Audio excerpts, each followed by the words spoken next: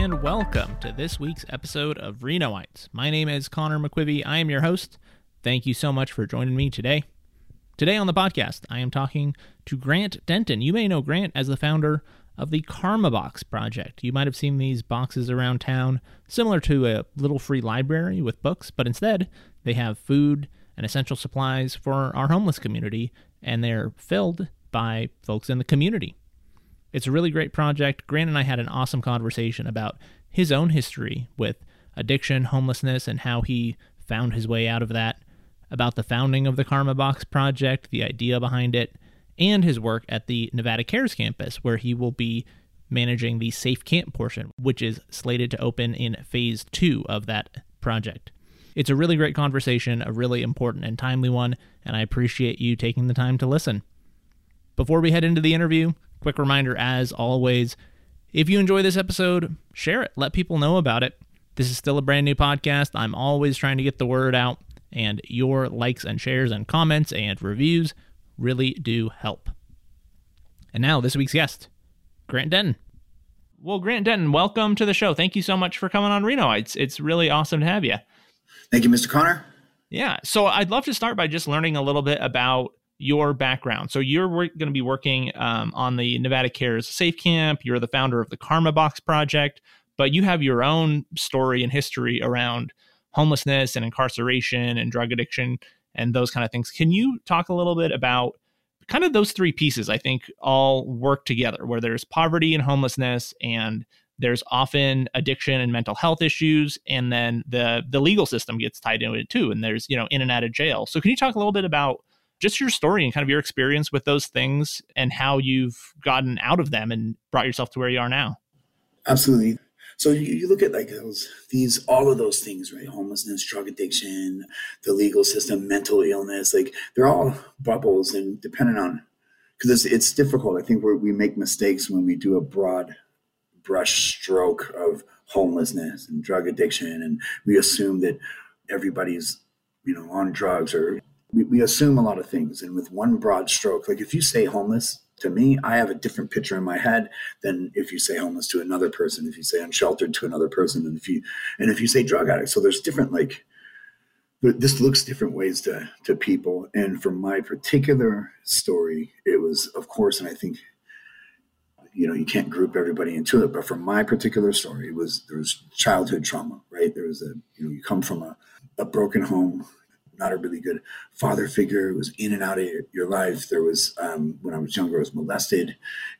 And then I wasn't a good student in school. And I think it had something to do with, there might've been some attention deficit things, but back then, they weren't really diagnosing people with that. I think that was a generation behind me when they really started diagnosing people, but I couldn't sit down. I didn't learn very well. It wasn't I felt like I was a stupid kid because I just didn't get it. I remember sitting in desk and watching other kids do the work and not understanding how they were working because I couldn't figure it out. If you feel like you're stupid and you feel like you're ugly, then you only have so many options, And so I wasn't a very good student. I was a popular kid because I'm loud and I'm obnoxious sometimes, and I was a little, crazy kid in school, but I didn't excel, and I didn't graduate. And right after that, right out of high school, I got a job in nightclubs as an entertainer. I walked on stilts and breathed fire. And then how I got that was I was selling drugs in the nightclub and met a guy, and we became friends. And so I was, a drug dealer in the nightclubs and was working in there.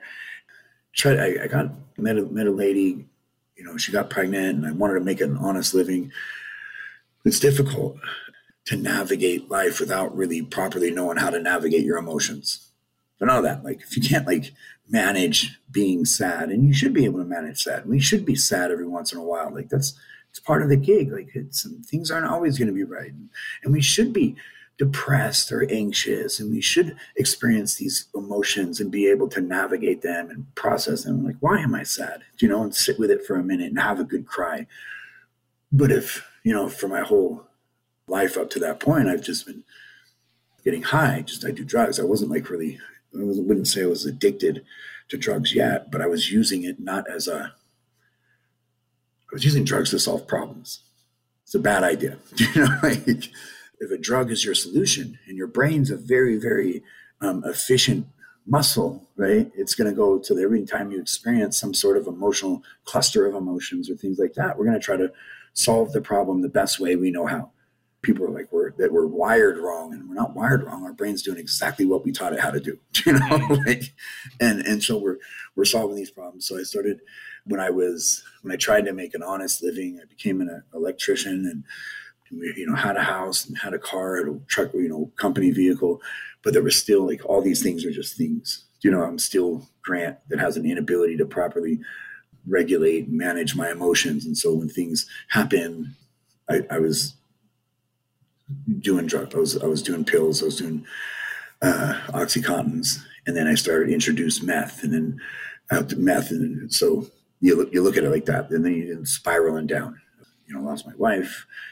She took the boy, and then of course you lose your job, and then everything is unstable. My housing was unstable because I was kicked out.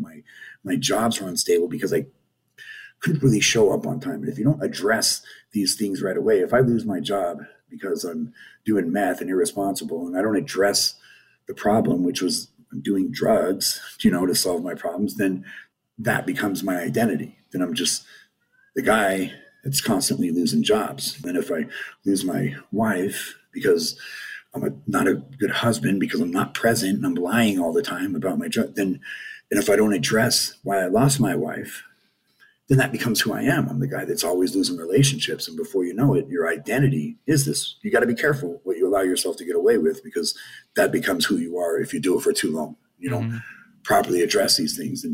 And so if there's inconsistency in everything I do because of my drug addiction, it's crazy because it'll flip. And it turns it into the only consistent thing in your life at a certain point is the drugs.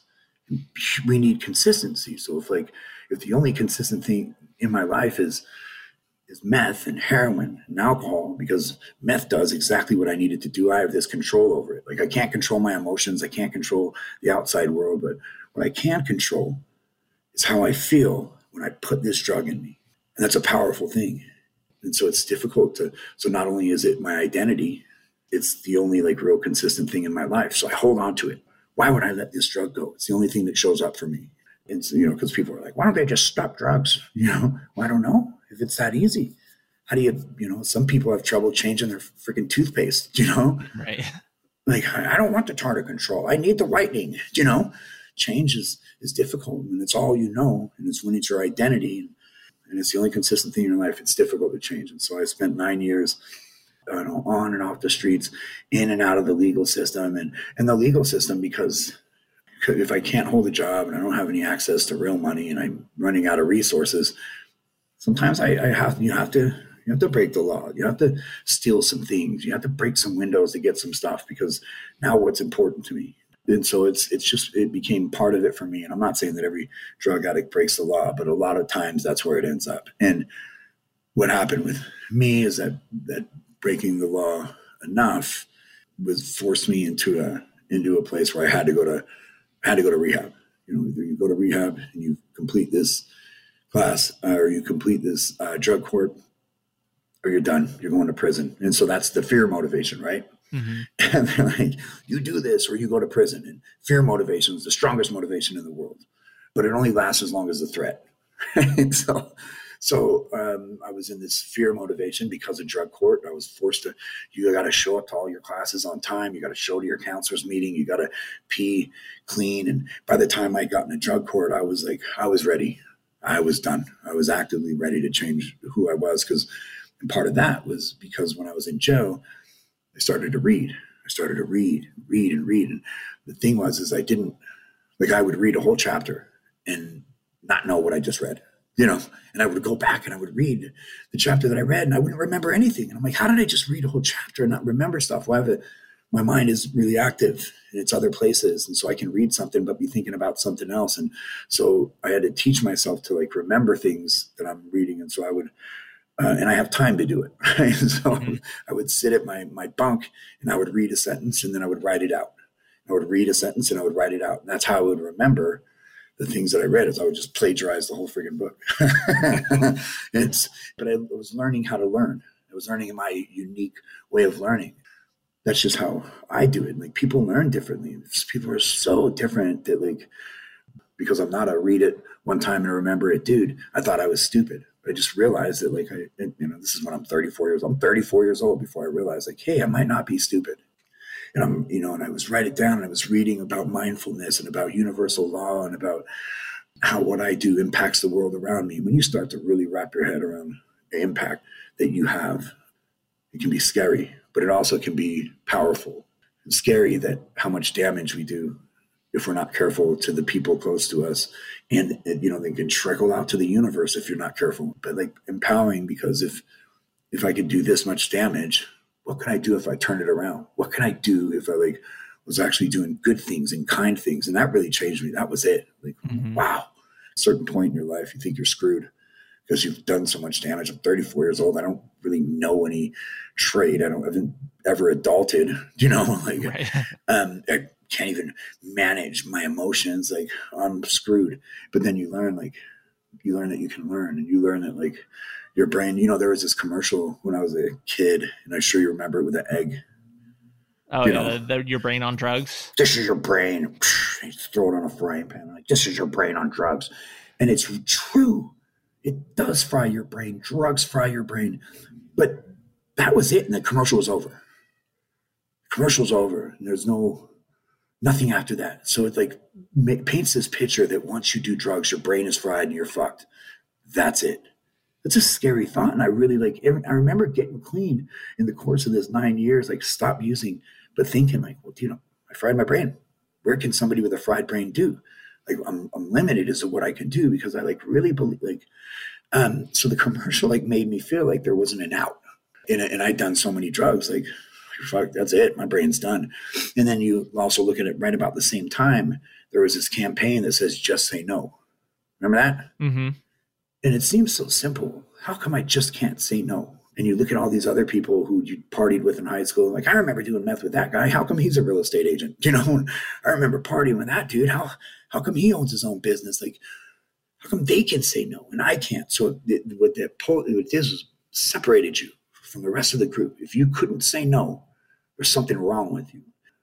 They didn't tell us was that we couldn't say no, not because we're bad people. It's just we have just a maladaptive way of responding to the world around us. And we use this drug not just to get fucking high, right? Drugs, it's not just about getting high at a certain point, especially when you're messing your life up. It's about solving problems, And if our brain is efficient and our brain's doing its job, it's going to solve problems.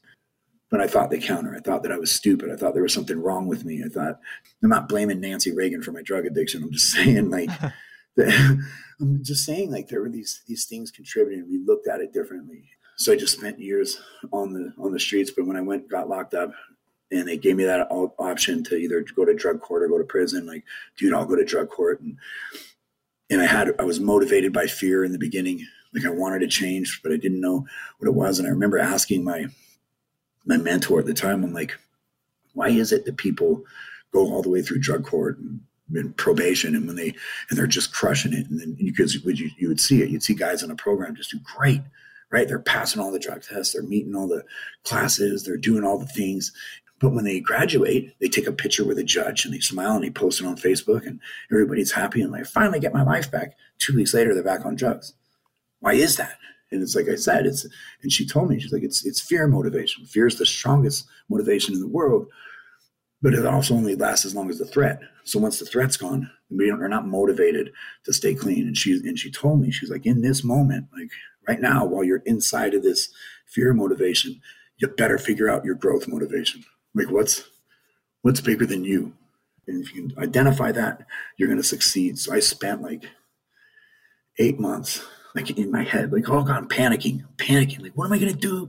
I don't want to like lose my motivation. I want to, and I was listening to books in the morning and I was just trying to find out what my motivation was, like books about personal development, books about like motivation videos. And, I was listening to Les Brown and Eric Thomas and Napoleon Hill and all, Zig Ziglar. And I'm like trying to like listen to all these things and learn what I can. And then eventually I went to my mom's house, and when I was there, and at this time I'm working in sober living, but when I was there, my mom told me a story about, because she wouldn't let me come over. I was actually, they had a trespass order on me to where I couldn't go to her house because I mean, think about that. Like, I wasn't allowed to go to my mom's house because I was doing that much damage. And she finally let me come over, and she was even nervous to let me come over. And I'd been clean for 8 months, and she just told me a story of her version of my overdose. There was one time that I overdosed, and long story short, I was at a friend's house and I shot up. And I went in, I overdosed, and she called the ambulance, but she also knew my mom because she was my friend from high school. And so she like messaged my mom on Facebook and says, Grant just overdosed in my living room. He's not doing well. Here, my version of the story is I shot up in her bathroom. I wake up 4 days later in the hospital. I eat some mashed potatoes that are next to I wake up and there's this food next to me. I eat a little bit of that. I have warrants, so I'm scared. And so I just take all the things off of me. And in an hour, I unplug myself from these machines and I just leave in the gown and everything. And in an hour, I'm back down at Jerry's Nugget with a needle in my arm. I mean, I still had the stickers on me, and I'm back down getting high. That's my version of it because all I know is that I went to sleep for a little while and that's it. It's 4 days later. My mom's version is she gets that call and hears that I'm not doing good and I wasn't doing good. And she sat at the foot of the bed watching her son die for 4 days, Mm-hmm. And when she told me that, because I had no clue when she told me that, I was like, what? Like it just shook me up. I didn't realize like the impact that I had on the world around me. And I remember waking up and calling her in the hospital and she didn't answer the phone because she had already left. They told her I was going to be fine, that she can go home. But she knew that when I was calling her for a ride or for money. So she didn't answer the phone. And at that time, I was like, my mom doesn't love me. She doesn't care about me. But I had no clue that I was there for 4 days and she's sitting there at the foot of the hospital bed watching me die, Mm-hmm. So that was it. My growth motivation is making a positive impact on the world around me. And that is it. And I can use my knowledge from the streets and being a drug addict as a vehicle to help other people. That's it. Yeah. So then from then, my real adult life started. I mean, I'm 42, I'll be 43 in August, and I've been an adult roughly around 5 years, Right. Better late than never. No, I think that what you say about having that growth motivation is really important. And is that something you think is missing from some of the outreach that we're doing or some of the programs that we have? Because we have this very punitive criminal justice system that, you've been a part of. Have you found that our systems that we have to supposedly help people or stop crime, those kind of things, are they missing an essential component by not making people kind of focus on how they're going to improve their lives over time and having this like forward thinking vision? I did an episode with Catherine Getzky from the Hopeful Cities Project, and we talked about hope being this kind of forward thinking, positive mindset, like looking to the future and having goals to get to some positive future. Is that something that is not talked about enough with people who are struggling with things like homelessness and addiction? So, what's interesting is like they say in the addict world that if you continue doing a behavior despite its negative consequences, you're addicted, right? And it's weird if you look at our system, we continue doing the same shit and there's negative consequences. And the consequences, like if we're doing the same thing and expecting different results, then you're also Einstein says this, right? Doing the same thing and expecting different results is insanity. If you look at it, like we're doing it as people, but we're also doing it as a system, right? We're like also like doing the same shit and expecting different results. And clearly it's not like something isn't working. And if you break it down to like a system or policies, I get the system part, but I think what's most important, what's a tangible fruit is right now is how we change our language, how like us. So the people that are working directly with the folks, what is our narrative? What is like, how do we engage? Like, how do we paint the picture? And we have the capacity to do that. If you're working directly with this group, you have the capacity to like control the narrative. And a lot of us, we put our own ideas of things. So if I think that the system's broken, then I'm going to like relate that to this person who's already not doing well in life. Like what helped me wasn't like somebody convincing me that the system was broken because I already think it sucks. What helped me was that somebody convinced me that I had the capacity to grow within a broken system. Okay. Doesn't matter. System could be the shittiest. We could be in the economy could be shit. We could be in a recession. But if you do it right, you can actually grow in this moment. And it took the idea was that it took the security, like, people think, it could be job or relationships or a good economy, and that gives you the security.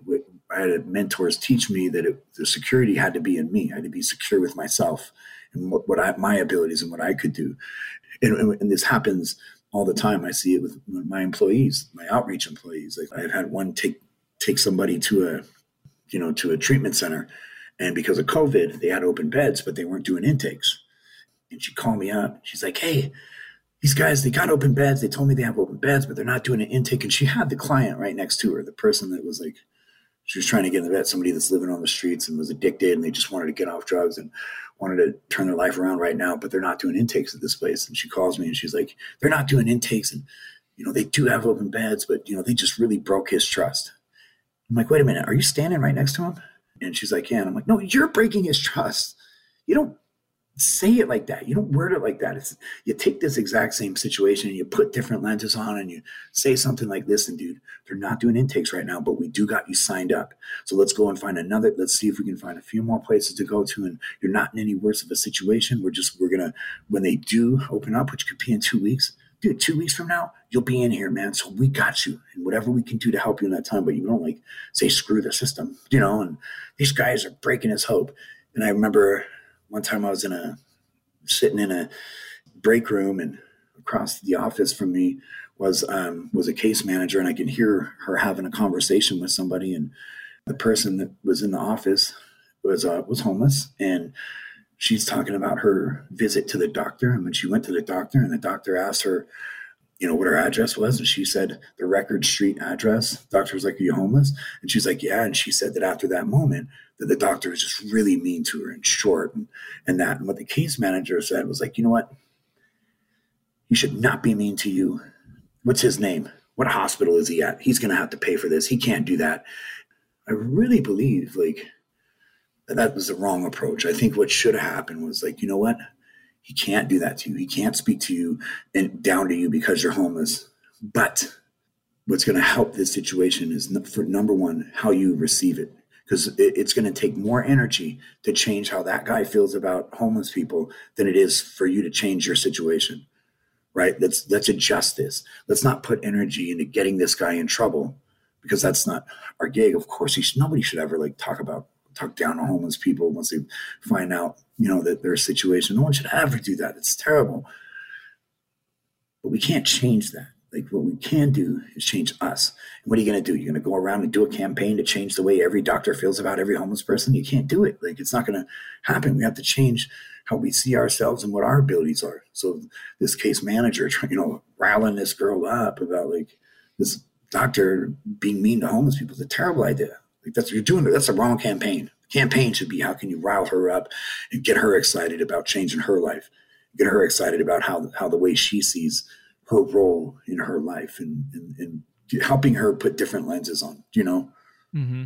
Do you think that there's something in the culture of the community among people who are homeless or drug addicted or living in these circumstances between each other, like in their own conversations? When you were dealing with these challenges, was there support or help among people who you met while you were in that world? Or was there that same kind of hopelessness as a kind of standard way of thinking about the world? And how do we change that? Is that part of the puzzle? Is not necessarily case managers and volunteers and organizations trying to convince people of these, positive mindsets and better ways of thinking of things?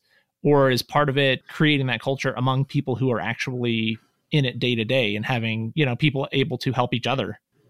Here's the thing is the street level folks, outreach, case managers are relatively street level. A lot of them operate from their offices, but they do, it's so street to here. They're the bridge between a lot of these things. I think where you start is, how does this group see their role? How do they see their role? Right now, a case manager, an outreach person, is going to get paid exactly the same whether this person succeeds or not. I get a check. I'm getting paid, whether this person gets off the streets or whether I make this, or whether I help this individual see that, their value, or whether I, get this person to their appointment. I'm getting paid no matter what. And that's a bad outlook on it because there's no skin in the game, Mm-hmm. And how do you get people to have skin in the game? Well, I think it's the same way that my mentors got me to look past this fear motivation. I think that you have a bigger than self goal. And if we can help these workers that are actually working with the population, if we can paint a picture to them and help them understand the value of their role, then I think it'll change things. It's not as much case, man. We need life coaches, right? We forgot how to live in this social bubble. We do really well down here, but the idea is that we're not trying to create the most successful homeless people. We're trying to integrate these folks back into this our social bubble, which would be this, working, being self-sufficient, living independently.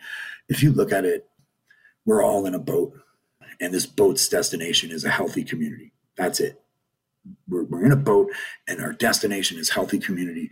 And we all have to row to the best of our ability. Some of us row fast and hard and just get it. And some of us just a couple of rows a minute, but we're rowing, right? And the second that someone in this boat stops rowing or starts rowing against the current, it falls on us to get this person to start rowing again. And it benefits the whole group. So our role should be not like, we just need to understand our role. We need to understand that it's important that getting them to row. If I can get somebody that stopped rowing in the boat to row again, then I'm helping the group. It's not about me getting a check. Doesn't help the group at all. It's not helping. I just get a fucking check. That's it. But if I can help somebody to row again, then I'm really creating value to the boat. Yeah. Yeah. The other thing that I was wondering about is, the basic needs. It's hard to function when you are hungry or when you are unsafe or when you don't have shelter, these basic essentials, like the Maslow's hierarchy of needs idea. You have these basic fundamental things you need before you can reach your, relationships and self-actualization and community. You need to be fed, you need to be housed, you need to have the basics. Would you consider this growth mindset or this attitude towards doing better for the world and for yourself as one of those kind of base level things that people need to climb out? Obviously, food is the most essential thing. You'll die without food. You can survive poorly without hope. But do you think that hope and growth attitude are essential early components of climbing out? I'm absolutely convinced of it. It's let's look at it like this. I have a guy that works for me that lives on the river. And we were doing this training about goal setting and things like that. And he had a really difficult time setting goals because it was difficult for him to think outside of today. And he even mentioned, he's like, dude, it takes 2 hours to shave for me because I have to go here and he's right. It does take that long. And it does, you're guarded on the streets, right? There's two things you can't do at once, and it's grow and protect yourself, right? Because when you grow, your underbelly is exposed and you're vulnerable. Then you have to be open for these things. You have to be open and accept things and learn. And when you're protected, you're not learning too much. You have a single-minded thought, and it's protect yourself. And you have this laser focus on staying safe. That's it. And there's not much growth going on there. So when you're down, in a tent, when you're down just getting your basic needs met, you're not going to grow too much. But what we found was that when I talked to him enough, the rest of the group was visualize yourself in 2022, June 2022, and explain to me what you're doing that day. And I could barely get him to do it, but he was like, I can't see myself. I'm not going to be housed. I'm not going to this and that. And I'm like, okay, let's just visualize yourself standing in the house right now.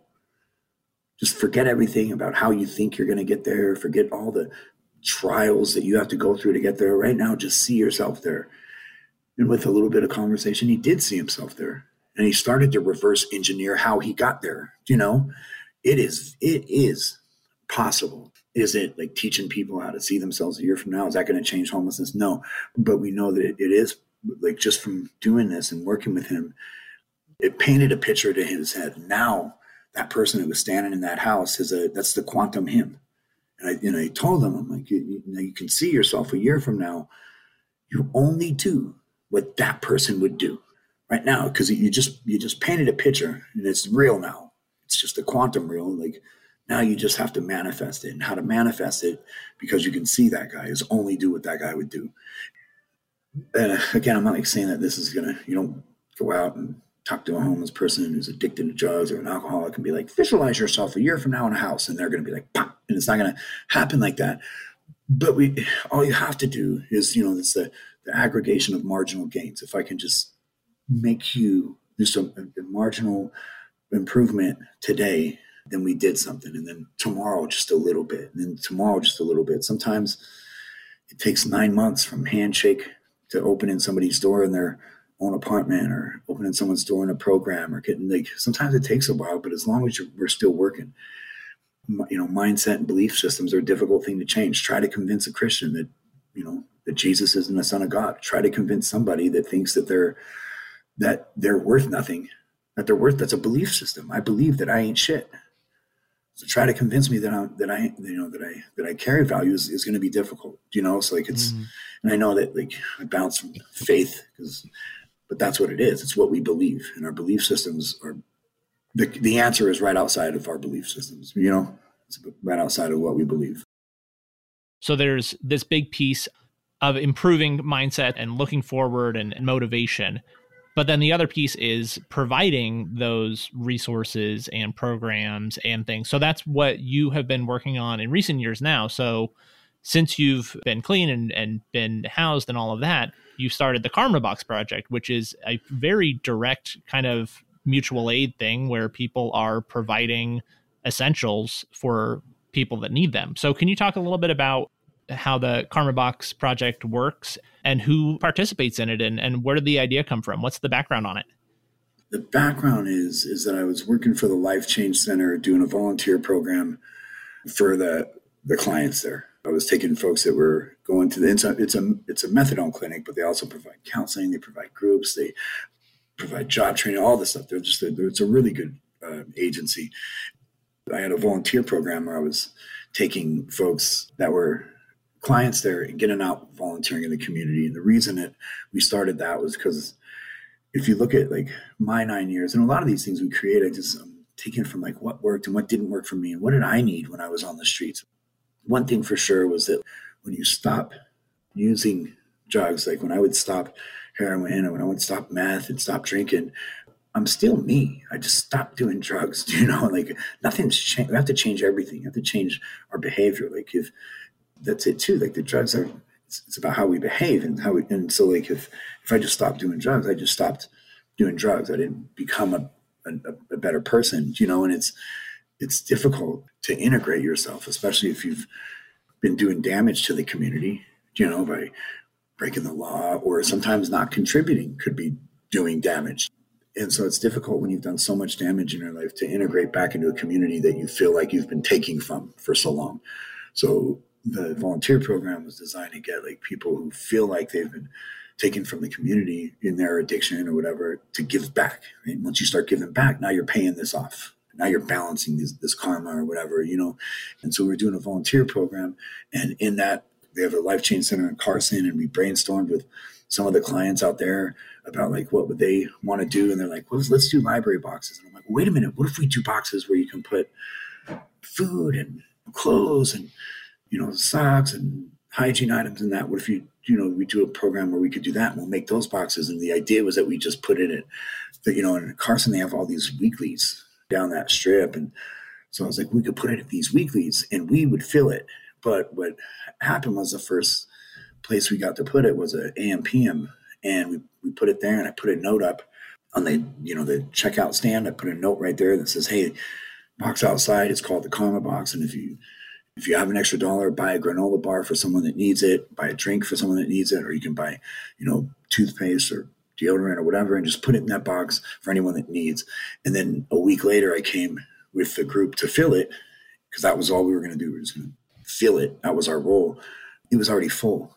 I asked the dude behind the counter, I'm like, hey man, what happened? Who's been filling it? Have you been doing it? He's like, oh no. And he pointed to this trailer park that was behind the AM/PM and was like, this lady named Sandra, she came in, she ripped the thing off, went back to her buddies in the trailer park and showed it to him. And and this is, mind you, it's a trailer park, low income. These guys are they are low fixed income, and they're operating, like, some of them food stamps. And she encouraged them all to, like, buy things and put it in there because she thought it was just such a great idea. And I'm like, wow, that's crazy. Like, this group, because you think it's the haves helping the have-nots. Well, these folks are on, they're using food stamps and they're still giving. And so, like, right then you see the value of how people feel when they give and when they help. These seeds of civic responsibility, like, all right, now I'm doing something. And you paint a picture like that. Like, a lot of us, because we want to help, we just need a platform. And what it did was give just, people an easy platform to do for the community. So we made another box and we set it up at the Gourmelt in Reno. And then that blew up. There were people, like, just feeling that. And then another one at the ITEX in Midtown, and then another one, and then another one. And it was driven by the community. I wasn't even building the boxes. This guy out in Washoe Valley, his name's Mike Reed, just started building boxes, an artist. And it actually started with his daughter. His daughter was the first one to paint a box. Her name's Emily Reed. She painted a box. And then another artist painted a box. And then all these people started, like, buying in to the project. And when you do things like that, it gives you ownership of the community. They say that a community is just a structure of belonging. And if you can give someone a sense that the sense of belonging, then it strengthens the social fabric. Mm-hmm. And it worked. So for 2 years, you went from 1 box to 40 boxes in Northern Nevada. And then now we've transitioned into doing outreach in that along the river and in the camps. And we have a work program called the River Steward Program, where folks that are living in the camps are able to work with us and help clean the river up. Awesome. Yeah, I think that the Karma Box idea is really cool. I have a little free library in front of my apartment that I put up a few years ago. And then when I started seeing the Karma Boxes pop up a couple of years ago, it just seemed to make so much sense, because we already have this concept of helping people by putting something that they need in a place where they can just go get it. For that to be extended to these essential items for people who are homeless, it makes so much sense. And I'm really glad to see that it's been so successful, and that a big component of it is people that are trying to give back to the community, whatever their income status is, things like that. I think it makes sense that sense of contributing gives a sense of purpose and, a general positive feeling that makes you want to do more of it. Let's talk a little bit about the Nevada Cares campus and the safe camps and stuff, because that's the big thing that's going on in the Reno homelessness situation right now. Is this Nevada Cares campus that just opened their first phase, if I have this right. So they just opened the first phase that's got beds for 900 people, and it's got space for couples, it's got space for pets. It's relatively low barrier, I think, for people that need to stay there. It's there's not a lot of restrictions and barriers. So that's a good thing, because obviously we want people to be able to take advantage of things like this. And then the next phase includes this safe camp concept, which I am a huge fan of. I've heard of this in other cities. Can you talk a little bit about what the safe camp is and what your role is going to be in it, and kind of the background on what that is and how it works? Let's look at an unsafe camp, right? Let's look at, like, what we already have, right? Mm-hmm. So under the Wells Bridge, right, there's this camp, and it's where people were going. And it seemed like the most efficient place, or not the most efficient, it makes the most sense that if you were unsheltered and you had a tent, to go to this place, because it's relatively out of sight, out of mind. There's a big space, right?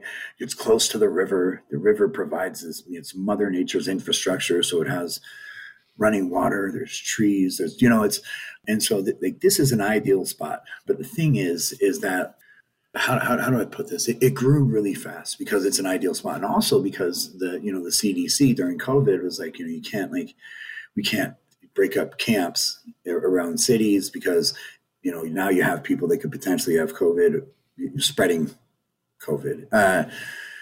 So it's better to just keep people in one place. The advantage of having a camp is that it's a form of housing. Yeah. It's has people in one spot. So if you're an outreach worker, you know where to find somebody. If their name's on a list for housing, if they have an appointment come up, you know where to find them. The disadvantage to that is that there's survival mechanisms to stay on the street. So let's look at this, the 4 constants. So if you look at constants, and you can say this to anybody living on the streets or anybody that's unsheltered, the 4 constants are, the first one is that you're subject to the elements, right? Whatever the weather is. The second one is that you will get your stuff stolen, because that's how we shop, right? The third one is that you're going to have to physically defend yourself at some point, because that's conflict resolution. And then the fourth one is that you're always on someone else's property. So you might get asked to move a lot, and that's unstable, and that's inconsistent. And what the Safe Camp does is it takes care of 3 of the 4 constants of being homeless, right? It is a place where you're not going to get asked to move, where you can feel secure in that spot. It's a place where there is going to be safety there, safety from conflicts. There's going to be you're not going to get your tent burned down because somebody thought you stole their bike, right? You're not going to get beat up because you had an altercation with somebody. There's going to be staff there to help navigate these things. And you're not going to get your stuff stolen. Like, it's difficult to get a job when you're living in a tent, when you leave for work and somebody rifles through your tent. It's knowing that, like, it's difficult. Like, I remember being on the streets. I had to take everything I owned. Like, it's not a good look to show up to a job interview with 3 backpacks, you know? And that's just it. These 3 or 4 constants that limit people. Like, we talk about barriers, like partners, property, and pets. Like, those are barriers, but these are constants for sure. And what this Safe Camp is going to do is knock 3 of those out. You're going to be subject to the elements, of course, because you're in a tent. That's just what it is. But it creates an alternative outside of the shelter. The idea is that we create as many alternatives to getting people to a secured place so that we can do the work necessary to get them to independent living. When you talk to people that are like, you know, the shelter isn't where they want to go. There's safety issues, there's crowd issues, there's mental illness and things like that. Well, all of these things are on the streets and in the camps. So it's multiplied. Like, it's less safe in a camp because there's no oversight 100%. It's left safe. The law in the camp is fire, you know, and fire and fists. That's it. And that's not a safe place. And it's crowded in camps. Your one tent is surrounded by 7 other tents. If one tent catches fire, the whole lineup catches fire before the fire department gets there. A lot of the fires out there aren't heating fires. They're conflict resolution fires, you know. So there's all the things that prevent people from going into a shelter are actually present out in the illegal camps. But where we make a mistake as advocates is that we paint a picture that the shelter or the Safe Camp is the destination. The shelter should never be your destination. The shelter should be a launch pad. Your destination should be independent living. Mm-hmm. That's it. And if we paint this picture like, you don't want to go to the shelter. Well, nobody wants to go to a shelter. You don't have to stay there. You don't, in the process of a different life, the idea isn't to go to college to live in college forever. The idea is to go to college to use that as a springboard. And I'm not paralleling the two. I'm just saying it's part of a process, Mm-hmm. So what the shelter does is it is low barrier, which means that there are going to be people on drugs there. There are going to be people that drink there. But if you take a place and take say you can't drink or do drugs here, then that's a drug treatment program. And we're not fighting the war on drugs right now, not in this situation. Right now, we're fighting the war on homelessness. So in order to fight that, you have to set up a scenario that makes sense for as many people as possible. Having said that, it falls on us to change how we speak about the shelter. Listen, you got 2 reasons why you're homeless. One is it's either situational, right? The rent was raised, COVID happened, you lost your job, all these things, or it's behavioral.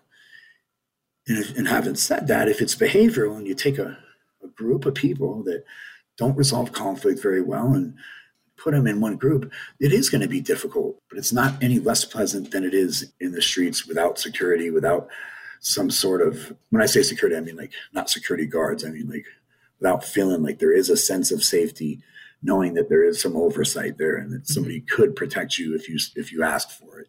And that's just what it is. It's part of the process. It's a launch pad, and it's, most situations aren't the most pleasant, but the shelter is a good place. And there are people there that care, and there are people there that are helping. And the Safe Camp is going to be a place where the goal isn't to take you from the Safe Camp and put you in the shelter next. There's this, it is going to be an ecosystem of tiered mobility. So if from the Safe Camp, the goal is to get you into independent living straight from there. That makes sense. I think that the argument against the shelter that a lot of, some folks have as advocates is that people are crowded and it's this and that.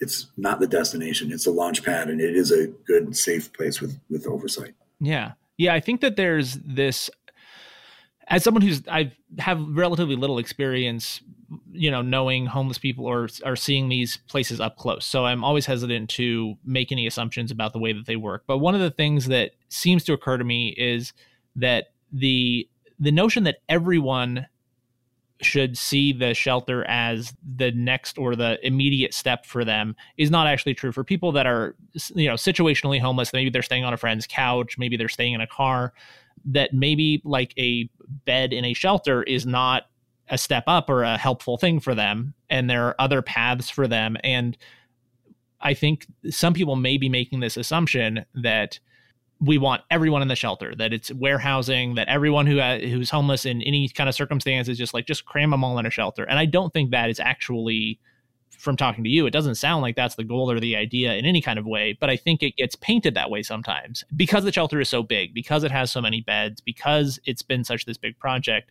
I think people start to make this assumption that it's looked at as the only way and the big thing and the only thing, when really it should be, or hopefully is, part of a bigger picture of multiple paths and solutions for individuals with different circumstances, right? And that's it too. So so the shelter needs to be an accessible place at all times. So if you have a lot of beds, it's accessible at all times. If you only have limited beds, it won't be accessible at all times. And having limited beds stops the flow, right? It stops the flow.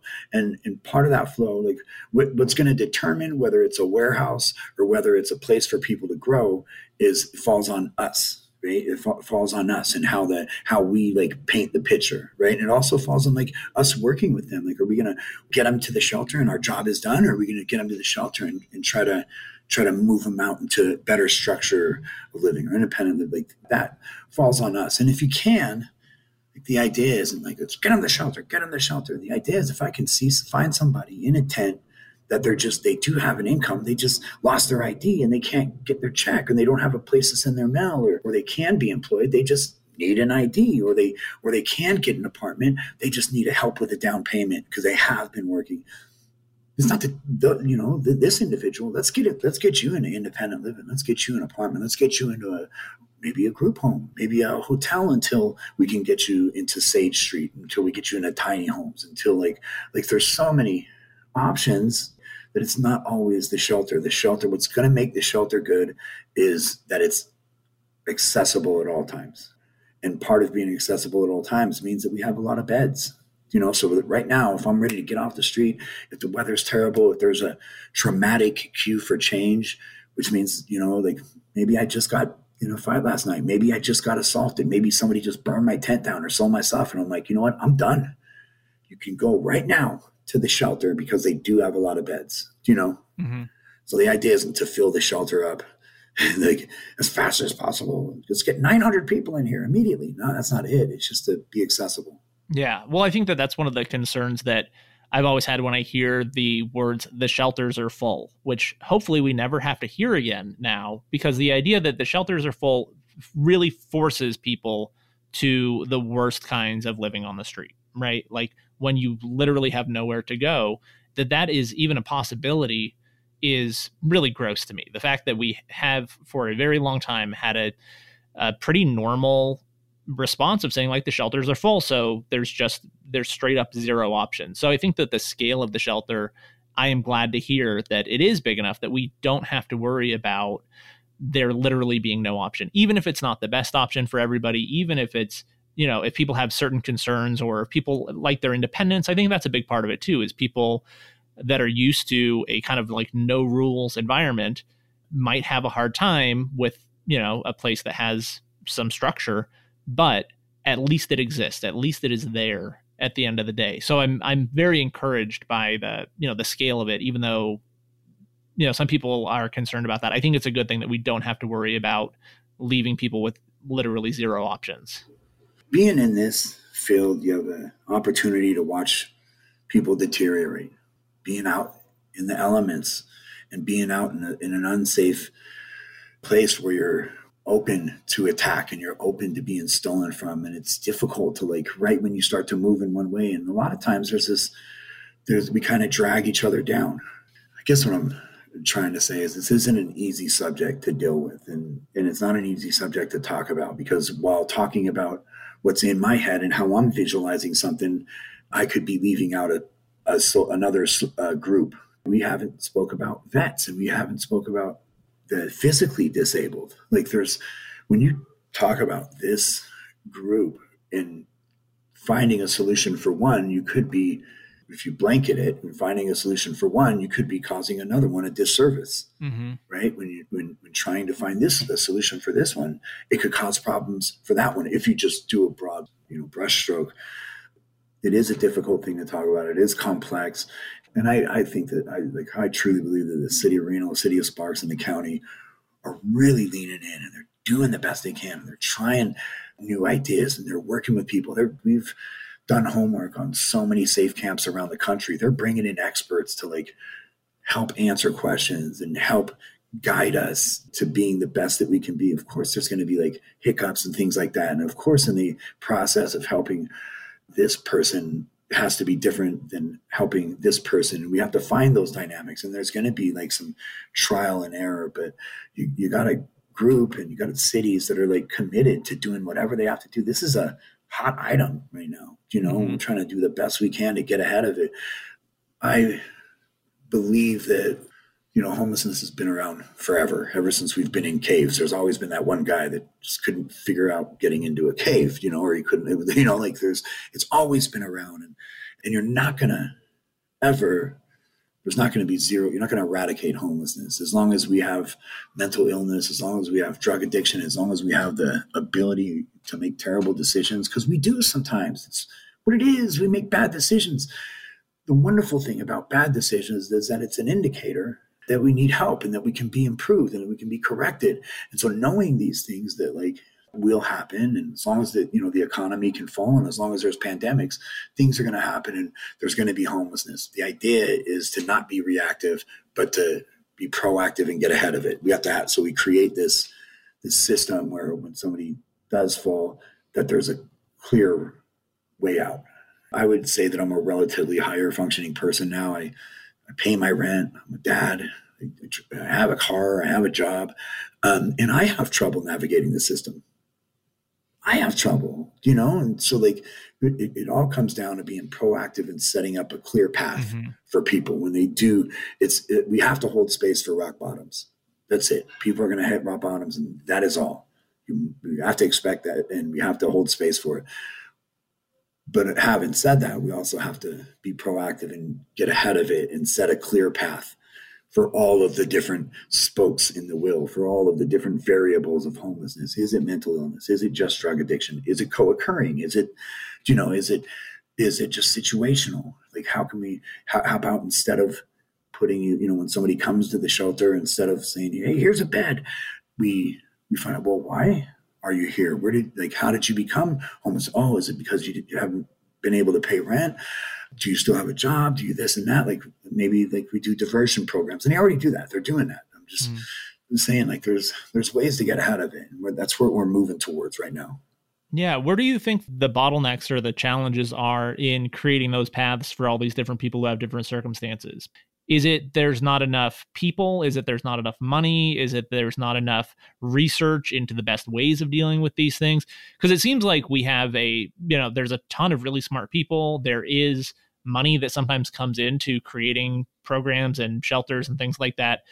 So I mean, it's a very, this question sounds super dumb, but why haven't we figured it out yet? If we have all this research and all this knowledge and occasionally this money, obviously there's a lot of systems that are broken, but what's the bottleneck? Like, what's the missing piece, in your opinion, to really find solutions that are long-term, that work, that are reproducible?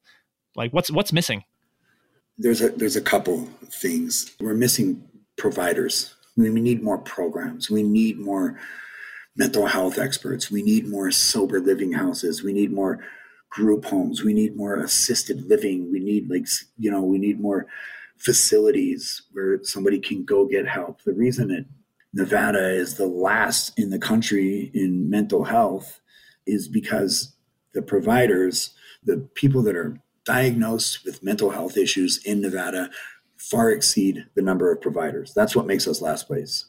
We need more providers. We need more places for people to go. We need more folks helping. We need more helpers. We need more, and that's it, right? If you have 10 times the amount of people with mental illness, diagnosis, than you do the folks that can help them, then you got a problem. And then we also need more affordable housing situations. If you don't have that, then the flow stops at some point.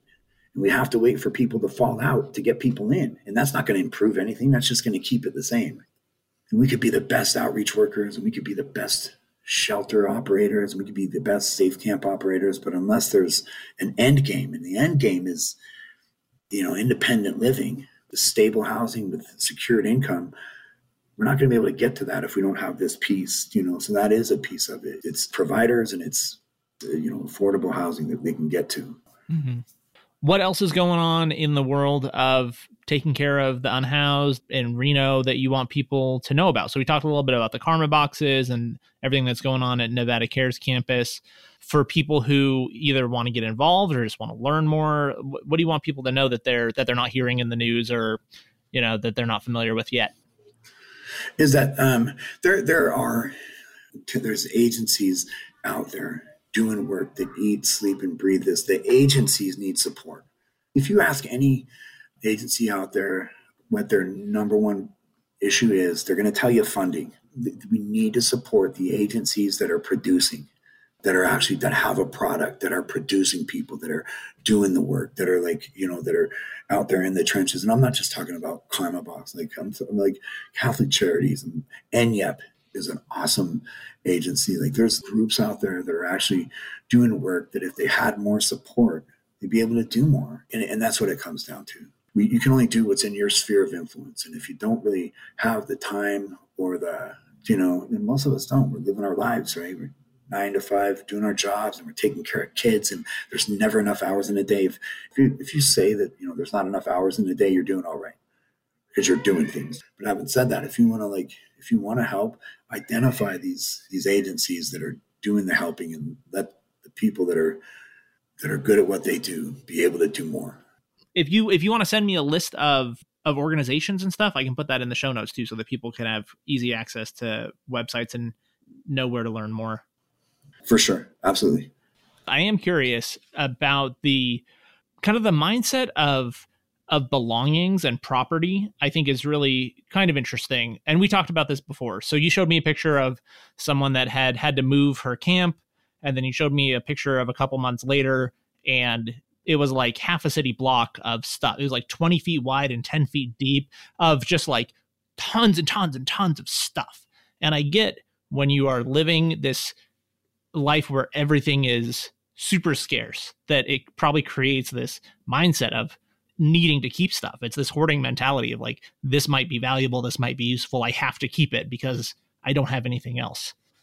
I wonder what challenges that brings, because like I went down near the camp by the Wells Bridge the other day, and like many people, it feels like a trash dump. There's like piles and piles of what could easily be described as trash. Like there's not a lot of value.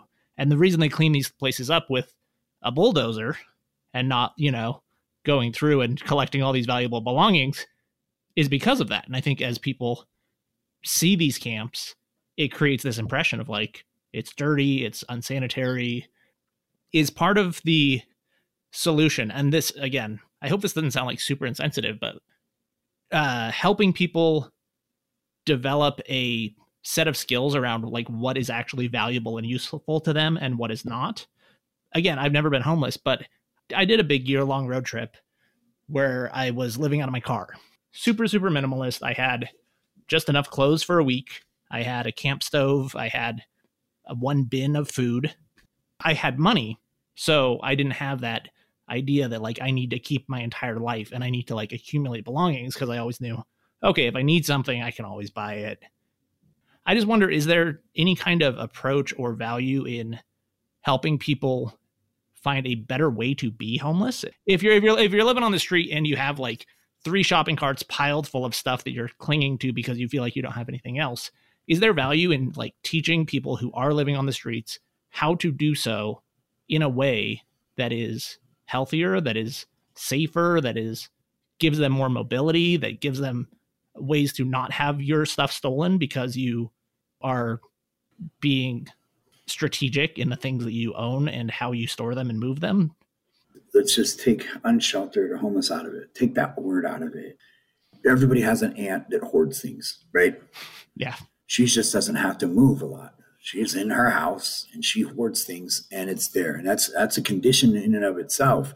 And why do we do it? There's psychological things behind it. Like it creates value. If I don't feel like I have value in here, and then I can find value in other things. And there's all the stuff involved with that. And so can you convince somebody to be better at being unsheltered or home? I'm going to say is you'll have as much luck doing that as you will to get your aunt to clean her house. And so that's something else. That would be a long-term thing. Let's look at let's start with trash, right? So trash, the average American produces 10 pounds of trash a week, right? Per person per week, 10 pounds of trash. So I got 3 kids there's 3 people living in my house, me and my 2 boys, 30 pounds of trash per week. When you go into these unsheltered homeless camps, they produce 40 pounds of trash per person per week. And that's not the things they're hoarding. That's the things that we're throwing away. Why is that? It's because we live a disposable lifestyle. And it's because when people bring things out, we take all that we can. And that's also not just a homeless thing. That's if you and I were to go take a banquet table, we set it out in South Meadows and we put a sign on it that says free right in the front. And then we take unlabeled boxes and we put them on the banquet table, and on the boxes, like inside the boxes are rattlesnakes. People will take the boxes. They might even take 3, because it's free. It's just who we are. We're humans. We want free stuff, but we also do it down in the camps. And when we do it down in the camps, it has more of a negative effect because these items can be a barrier to somebody getting off the river, because they find, you give it to me right now, it's mine and it has value because it's mine and I'm not going to throw it away. And so these things, not only do they cause a big, do they take up a lot of space and they're an eyesore, but they also are what limits people from getting off the river or getting off of the streets because of their things, because I can't go to the shelter with all these things that these people gave me. From this perspective of like, how can we help? It would be, instead of bringing somebody a box of clothes and saying, take what you need, it would be, how can I get you to a place to get you clothes to where you have I've seen people take bags of clothes, drive out to the homeless camp and drop the bag off. And people are just picking through it and rifling through it and fighting over jackets. One guy had the arm with one jacket and the other guy had the arm with the other. And they're doing this standoff and they're circling each other because I grabbed it first. No, I grabbed it first. If you want to help, you take people to the places where they can get it. Not only does that have a little bit of dignity where they're actually, you have to go into a place and they get to pick their clothes, because Catholic Charity has a place where they sell clothes. The Gospel Mission does, and that they even have places that just give out clothes, but they set up a scenario to where, because if you just go out there and you dump your clothes off, you're just doing spring cleaning, and it's actually illegal dumping. Dump your clothes off at a homeless camp. Don't do it, dude. It's bad, right? Not only will it contribute to the mess, but there's no dignity in that. Like, if you really want to help, donate your stuff to the Catholic Charities. If you want to see somebody take your stuff, take the clothes because it feels good, then actually take them shopping. That feels better, and not only are you getting them to a place, and not only are you feeding a little more of their dignity, but you're also showing them where to get the services. You're also mirroring the behavior you want them to display. A lot of that falls on us, bringing out our things, and it feels good. Yeah, it does. We're bringing things out, but I don't think we're going about it the right way. We don't dump our clothes out there. Don't do your spring cleaning and then bring it out to a shelter because you're helping the homeless. You're actually might be causing a bigger problem. You want to help the homeless, give it to an agency. Let them set that up. If you want to, if you really want to help someone get some pants who's been wearing the same pants for months, then dude, drive them down to Catholic Charities and let them buy a new pair instead of dumping stuff on them and saying, take what you need, because we'll take it all. Yeah, no, I appreciate that. I'm always hesitant to try to put myself in the shoes of someone who's dealing with something that I have no experience in. I think a lot of people do this, and I hear this from people who have a negative view of homeless people, and they'll talk as if oh, I would do this or I would do that, and why don't they do this? And I think it's a pretty shitty way to approach the subject when you don't really know and you don't know the reality of the situation. But these kind of questions do come up to me sometimes, right? Just think wouldn't it make more sense to do things in a different way? So I'm glad that you were able to answer that for me and kind of give me a little more background on why it's important, especially the dignity part. I think is big, that there's a lot of protection around the current camps. There's, obviously they're cleaning up and they're kicking people out and they're sweeping these camps. And there's a lot of pushback from people that are trying to protect the camps as they exist now.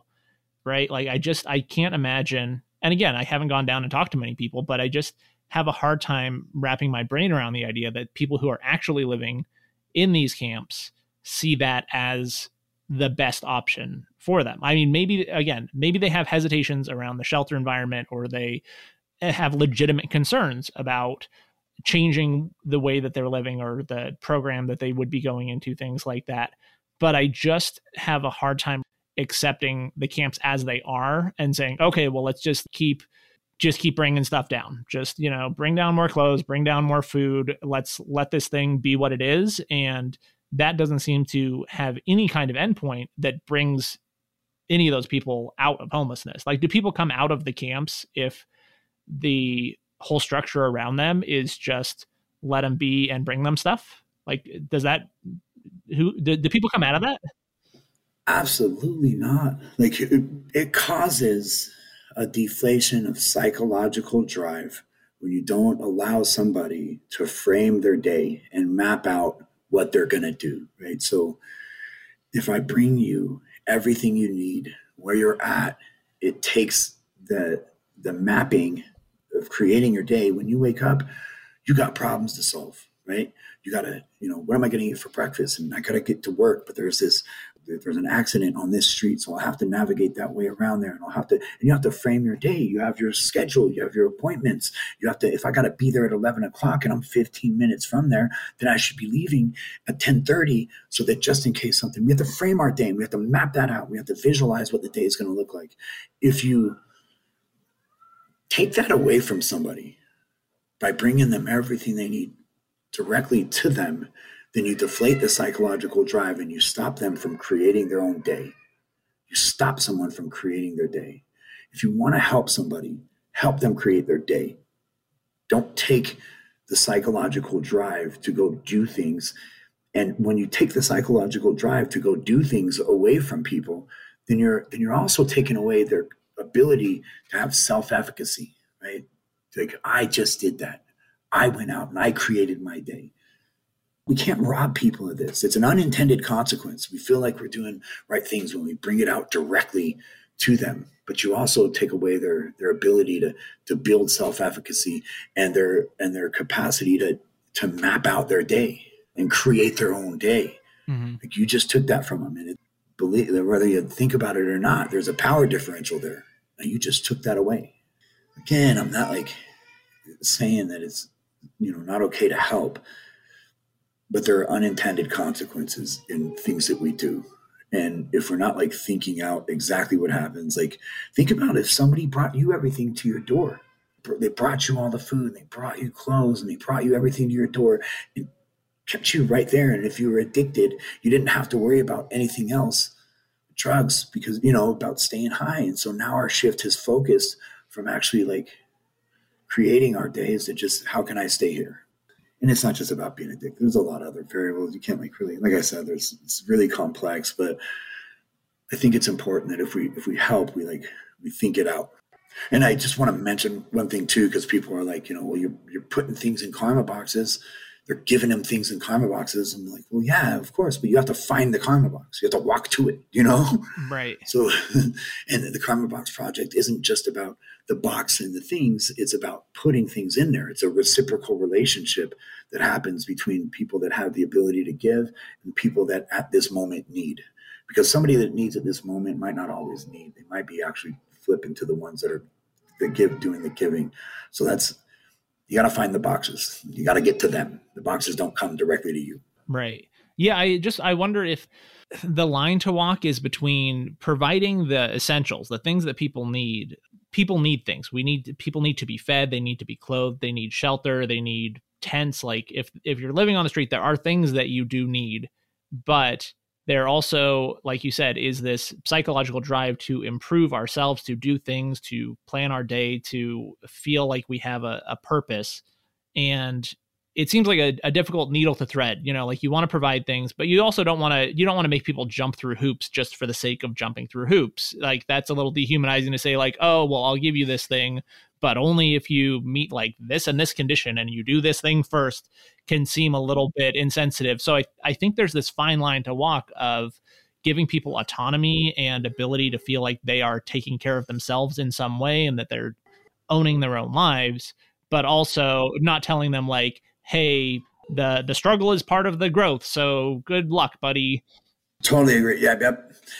But that also comes with knowing the person. So there's something you tell a guy, hey dude, so the Catholic Charities is right here if you get to this and that. But some folks you'll have to take down there, right? There's a level of commitment to helping folks. And in order to properly help someone, you might have to know them. So what that opens up is like it takes a little more time and it takes a little more energy if you really want to help. Like there's 3 ways to help people. One, you can help somebody survive, which is just bring them food and bring them clothes. The other is that you can help them stabilize, which is get them into a condition where they're able to be employable, where they're working, where they can, finally, where they can get a place to stay and live somewhere off the streets, or get someone into a shelter. And then the third one is you can help them thrive.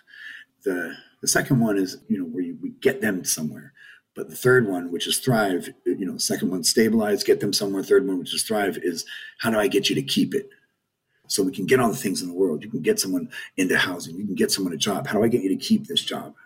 If you only do the survive one without keeping the stabilize and thrive in mind, it could actually be causing a problem. It can actually be an issue. And in order to do it properly is that each person has their own individual capacity, they have their own capacity to do things. You have to know that, you have to know that some folks are going to need some hand holding, and it's easy to just hand somebody something and leave. It's not easy to be able to get to know somebody and know what is their sense of belonging, what gives them a sense of control of one's life, what gives them a sense of security. It takes time to do that and extract those things from a person. And that's what you have to do to be able to help somebody stabilize and thrive. It's like I said, it's complex, man. And you're right. It's a line. It's a weird line, and it takes a lot of work. Do you think that's something that's missing from people who want to help but don't know how, is that they don't actually have these individual relationships with people?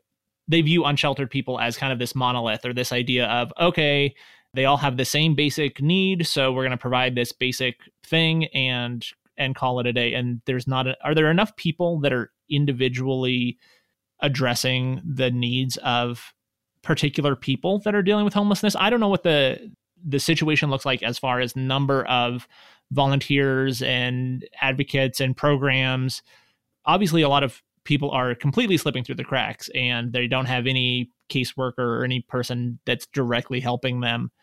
Do you think that part of the solution is just more personal interaction and understanding of people's individual cases? And how do you fix that? Because I think for most people, I mean, myself included, to be honest, probably wouldn't be that comfortable just jumping into like, hey, I want to help a random person. I don't know how to do that. I don't know who to talk to. Like, there's these inherent biases and like this scary notion of a different world. And I think a lot of people are hesitant to get directly involved because it's, it's intimidating. It's scary for, I think, the typical person.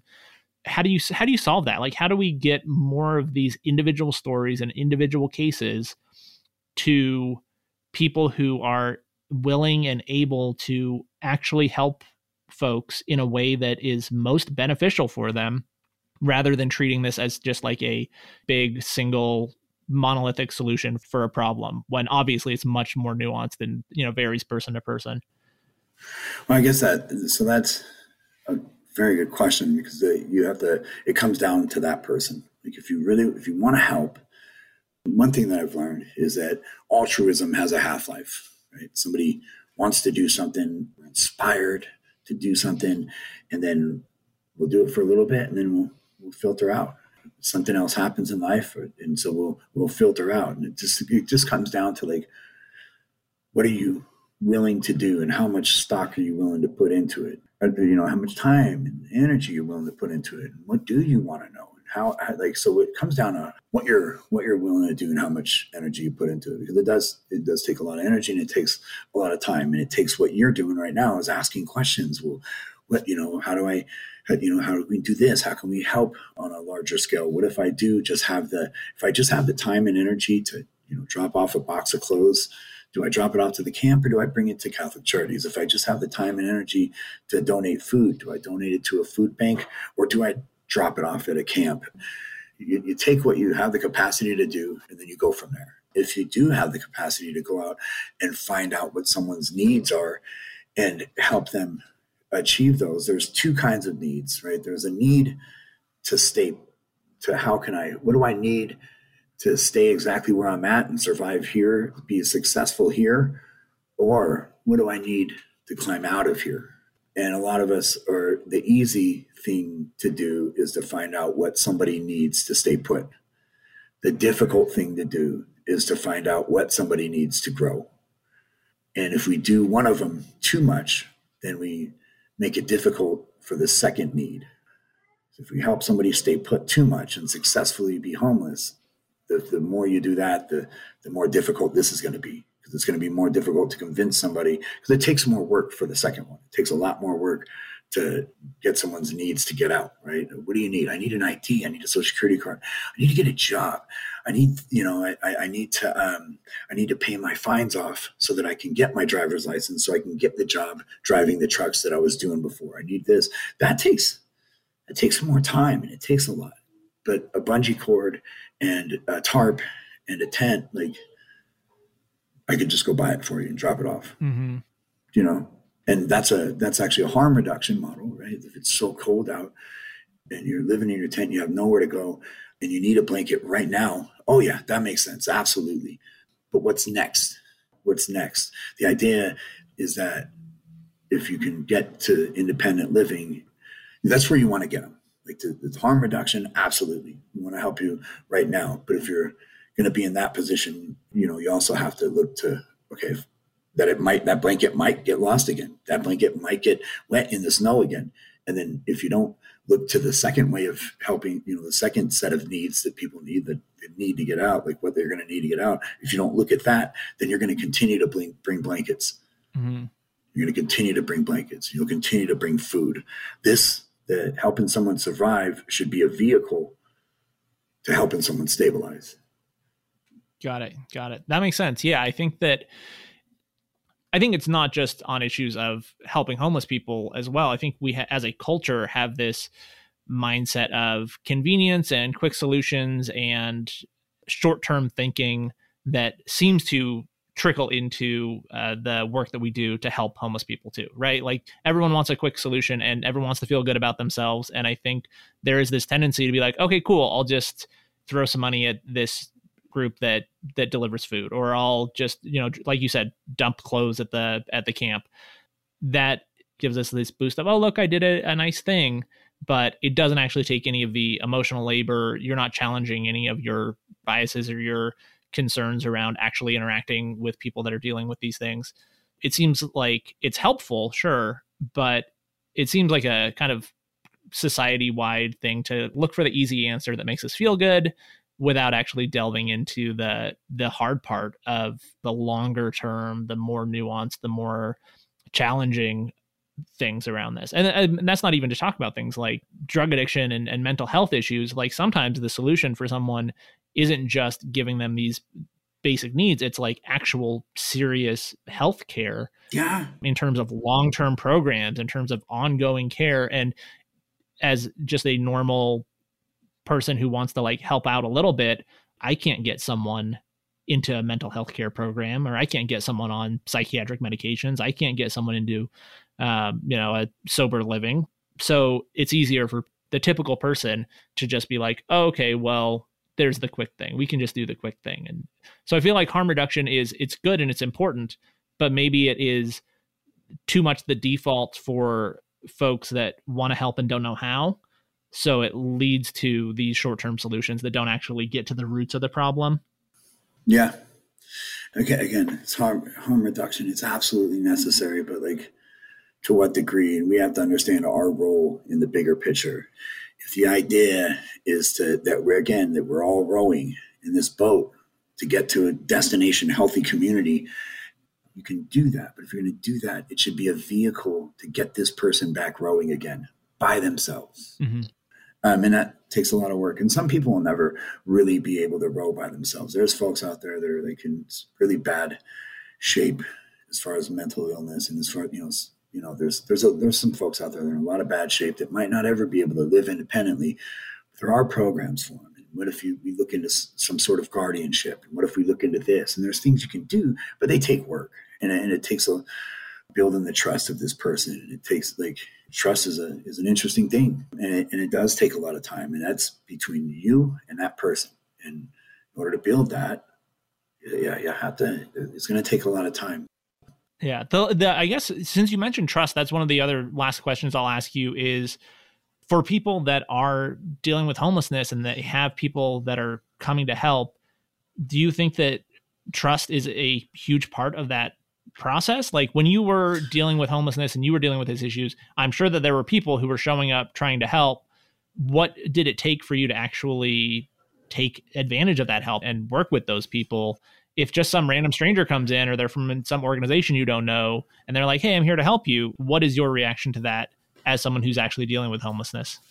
Everybody comes out and says, hey, I'm willing to help you. Hey, I'm willing to help you. I got some food. I got some clothes. And that's good. But what it takes is, for me, was authenticity and consistency. So what a lot of folks do is they overpromise and underdeliver. If you promise me something, then just follow through with it. But a lot of folks promise some stuff, realize that there's a lot of work that goes into helping with that, and then just underdeliver. And so that breaks trust. The idea is to underpromise, overdeliver, and be consistent. That's it. That's what helped me. The people that helped me were authentic. I could feel it. I felt it, that they really gave a shit about me, and they always showed up, and whatever they said they were going to do, they fucking did it, dude. That's it. Excellent. Well, I think that's a good place to leave it is, show up, deliver, be consistent. And if you want to get involved, like I said, I'll put some links in the show notes for listeners so that they can know organizations. I'll put a link to Karma Box, and hopefully people who are listening, if they want to get involved, can find a good way to do so. Right on, man. Thank you so much for taking the time to talk to me, Grant. I really appreciate getting to talk to someone who knows what's going on from the inside and out, who has seen what works and what doesn't, and who's actively working in our community right now to make things better for people. So thanks for all the work you're doing. And I appreciate you coming on to talk about it. Awesome. Right on, man. Thanks for having me.